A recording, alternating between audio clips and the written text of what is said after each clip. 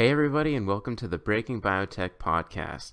So I want to thank everybody who is following the blog. I am going to be officially switching the format from a blog to a YouTube channel. I'm going to keep the website and post the videos there. The primary reason for me doing this is because I want to force myself to create more content. The blog posts have been few and far in between, and I'm going to hopefully change that with the video. Going to aim to do one video a week and kind of take it from there based on the companies that I have time to look into and the news that's coming out. So in the last few weeks, there's been a lot of interesting updates based on the articles that I've written. The Madrigal and their NASH drug, they showed some data for the familial hypercholesterolemia. So I'm going to make another video about that. We've also seen some data from AI Immune on the peanut allergy study, so I think that's super cool. I'm going to get into that. But today I want to talk about Adamas, and I recommended them, I don't even remember. I think it was late last year. They have a tremendous opportunity in Parkinson's disease with their drug Gocovri, which was approved for levodopa-induced dyskinesia in Parkinson's disease. So today I'm going to talk about that, and let's get into it. So if we look at the price, I think I recommended it. I should have looked this up before, but it's too late now. So I recommended it when I think it was in the 30s at some point, and things were looking good. We saw a big pump, and then disaster struck a few weeks ago when two things happened. The first thing was that a company called Osmotica Pharmaceuticals, they got a drug called Osmolex ER approved by the FDA, and Adamas also had an earnings call on an update from their Q4 earnings. So those both things happened at pretty close to each other, and the stock's been hammered since then, sitting around 24 right now. It found a bottom. The bottom was around 23. So I haven't sold anything. I can show my maybe I'll just post my position in the blog post, but I added some in the 30s, and I might add a little more here, but I'm going to get into today why I'm not too worried, and I think that it's not a sell yet. I still have hope in the company, and I think that by the end of the year, this is all going to turn around, and I'm going to get into that right now. So the first thing that came out was that the Osmotica Pharmaceuticals, they announced that their drug Osmolex ER, which is an extended release amantadine. I haven't said that word before. Amantadine. So, and if you haven't read the details about Gocovri and Adamas, you should look at the blog post I did a little while ago, talking about reformulating old drugs for new success. So, the drug Gocovri is able to assist in L-DOPA-induced dyskinesia, and this is the indication that they have. So Osmotica's drug, their indication is for drug-induced extrapyramidal reactions and Parkinson's disease. So it's not approved for the same indication as Gocovri, and I think that is going to be relatively important moving forward. So both drugs are approved, and Gocovri has actually been approved for a little while now. So the sales team is actually on its way to pimp out the drug, so to speak, to doctors to get it prescribed. So I'm just going to talk a little bit about the Osmolex ER and why I don't think that prescribers are going to pick it over Gocovri. So the concern is, given that both drugs are relatively similar, that doctors are going to use Osmolex ER off-label and not use Gocovri instead. So I don't think this is warranted for a couple of reasons. And the first is that the data that was used for the Osmolex ER trial is actually no new efficacy data. The only data that was used in this approval was actually just bioavailability data, and that's based on the FDA Section 505(b)(2). So the drug, the Osmolex ER, is actually so similar to previous drug data, previous amantadine data, that they didn't have to do anything except new bioavailability studies. And they actually had an actual trial. They were doing a phase 3 trial for Osmolex ER for levodopa-induced dyskinesia, and they terminated it in 2016, and I wasn't able to find any information on why that was. So not too sure about that. Not too sure if they were expecting negative data and then they just terminated the trial. But the drug got approved anyway. So it's going to be on the market one way or another, and Adamas is going to have to deal with it. But I think the fact that there's no new data on whether or not it helps levodopa-induced dyskinesia is going to be very important moving forward, because doctors, when they look at these two drugs, they're going to see that the one, Gocovri, actually has data to back up what the doctor's going to use in making a decision, whereas Osmolex ER has no new data for that. And when you compare the immediate release amantadine data to the Osmolex, when you compare the amantadine immediate release data to Gocovri, the difference is pretty striking. And I'll talk a little bit later about the earnings call on from Adamas, where they actually talk about that, and that's why the company itself isn't too worried. So that was the big thing that happened 2 weeks ago. And then, so I didn't even mention this, but associated with that is Osmotica Pharma, kind of pretty good on their part. They got a preemptive ruling by a court in Delaware that Osmolex ER doesn't infringe on Gocovri's patents. So they obviously were pursuing this drug with full knowledge that Gocovri was going to be a patent-protected drug that they were going to use to treat LID, or levodopa-induced dyskinesia. So they went ahead and talked to a court in Delaware and got this ruling. So it's not clear exactly how things are going to move forward with that. Adamas could still sue them for patent infringement if they want to. One court in Delaware doesn't necessarily mean that they don't have the ability to sue. And I think it really depends on how strong the patents for Adamas are. And if they can get a court to issue some sort of ruling, then who knows what will happen.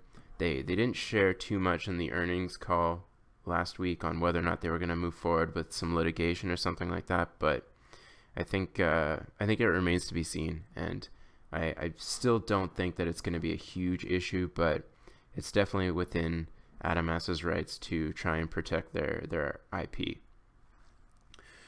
Okay, so the second thing that the second reason why this stock has been hammered lately is due to their earnings report. So what was the date? February 22nd, or the 28th today.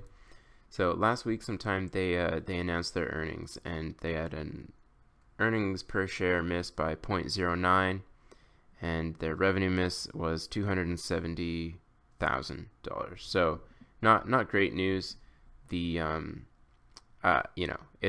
it's not great, but it doesn't really concern me too much, because it really depends on how well they're going to reach their patients before they actually make some real cash. So this quarter in particular I don't think is super important. I don't think Q1 of 2018 is super important. It'll be nice to see if they are starting to reach more people, but the actual numbers themselves I don't think are super important. By the end of 2018, or we'll say Q4 2018, so those earnings will probably be in a year from now. If they're not showing significant market penetration, then I think it's definitely time to worry about our investment. But I'm still holding strong. So anyway, the earnings call themselves, they brought up a number of things, and the main thing that I was looking for was how many prescribers they got, and how many salespeople they were getting to go out and push this drug.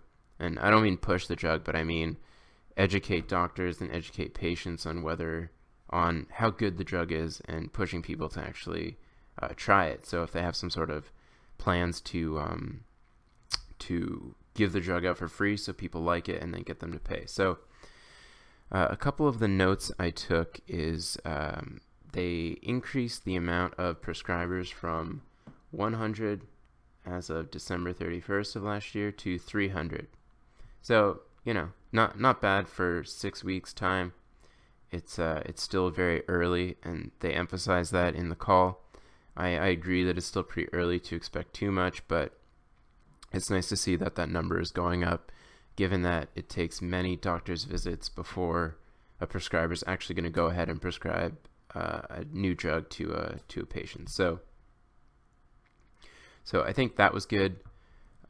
They also talked about 59 what they call neurology account specialists in multiple states across the U.S. So the data that I have, or the presentation I have, is available on Adamas's website, and you're welcome to look at it. So they're covering a lot of the continental United States. They say that these people have a lot of experience in pharma, a lot of experience in neurology. So I've never heard actually of a neurology account specialist, but I assume it's some sort of it's a sales type person that has a lot of knowledge in the field, and they're going to be targeting doctors and key opinion leaders to be suggestive of why this drug is now the latest in levodopa-induced dyskinesia treatment. So it's good to see that number is 59, and it's good to see this much coverage across the United States. Given that they also mention here 94% of target MDs. Oh, you can't see that. There we go. 94% of target MDs. So I think in the blog post I mentioned that there's a potential market of 150,000 to 200,000 patients that they're going to hope to target. And so hopefully this is, given that it's 94% of target MDs, that should cover a decent number of patients. So the other things that they talked about is they talked about a speaker series that they're offering for patients and prescribers. I'm not going to go through this entire document, but maybe they'll show it here. So yeah, I'm not finding it, but so just things to get their name out there, and really this is the game. So it's a real marketing push here from Adamas to get patients aware of this drug, to get patients aware of why they might need this drug. And in the blog post, I wrote that a lot of patients don't know that LID, levodopa-induced dyskinesia, is a symptom that's actually not necessarily related to Parkinson's disease, and it can actually be treated. So Adamas has to make a real concerted effort to get the knowledge out there that this can actually be treated and can actually help with their quality of life. So they've launched a peer-to-peer clinical speaker program where they're going to go around and get clinicians to talk about the disease a little bit in more detail and why this drug is helpful for patients. What else here? So besides that, they some of the questions that they had in the earnings call that I thought were interesting were regarding prescription fulfillment. So something I also talked about in the blog post was that they need to get the drug covered by Medicare and different formularies. And this is super important because not a lot of patients are going to be able to afford the $30,000 per year for GOCOVRI. So they talked about how most of the prescriptions to date have been fulfilled by various different plans. And these plans haven't actually come out and made a formal judgment on whether or not they were going to cover GOCOVRI or not. And I think it's just because the rollout is just happening. So some of these plans have made formal decisions and they're happy with that, but the ones that haven't have actually fulfilled the prescriptions. So I think that's good news, and hopefully that trend continues as they reach more and more prescribers and more patients.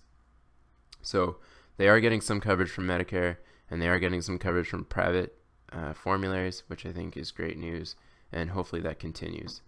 So I think we're still relatively early before making a judgment on whether or not this is going to be a good company or not to continue to invest in. They still have a lot of potential with their MS, their GOCOVRI treatment in walking in MS, and I did go through some details on that in the blog post, so go ahead and check that out if you want more details. Yeah, what else was I going to say? Yeah, so they also mentioned in the earnings call that they've published a lot of the data from their phase 3 clinical trial in Gocovri, and they presented a lot of conferences to get the word out to different physicians. So I think all of this is good in terms of getting the word out, and the real game is getting the word out, like I've said before. So I think keeping my eye on this, going to be a little bit more careful, I guess, in terms of just watching the headlines. So I'm probably going to lower my cost basis and buy a little bit right here, because I think this price is still low given the potential market.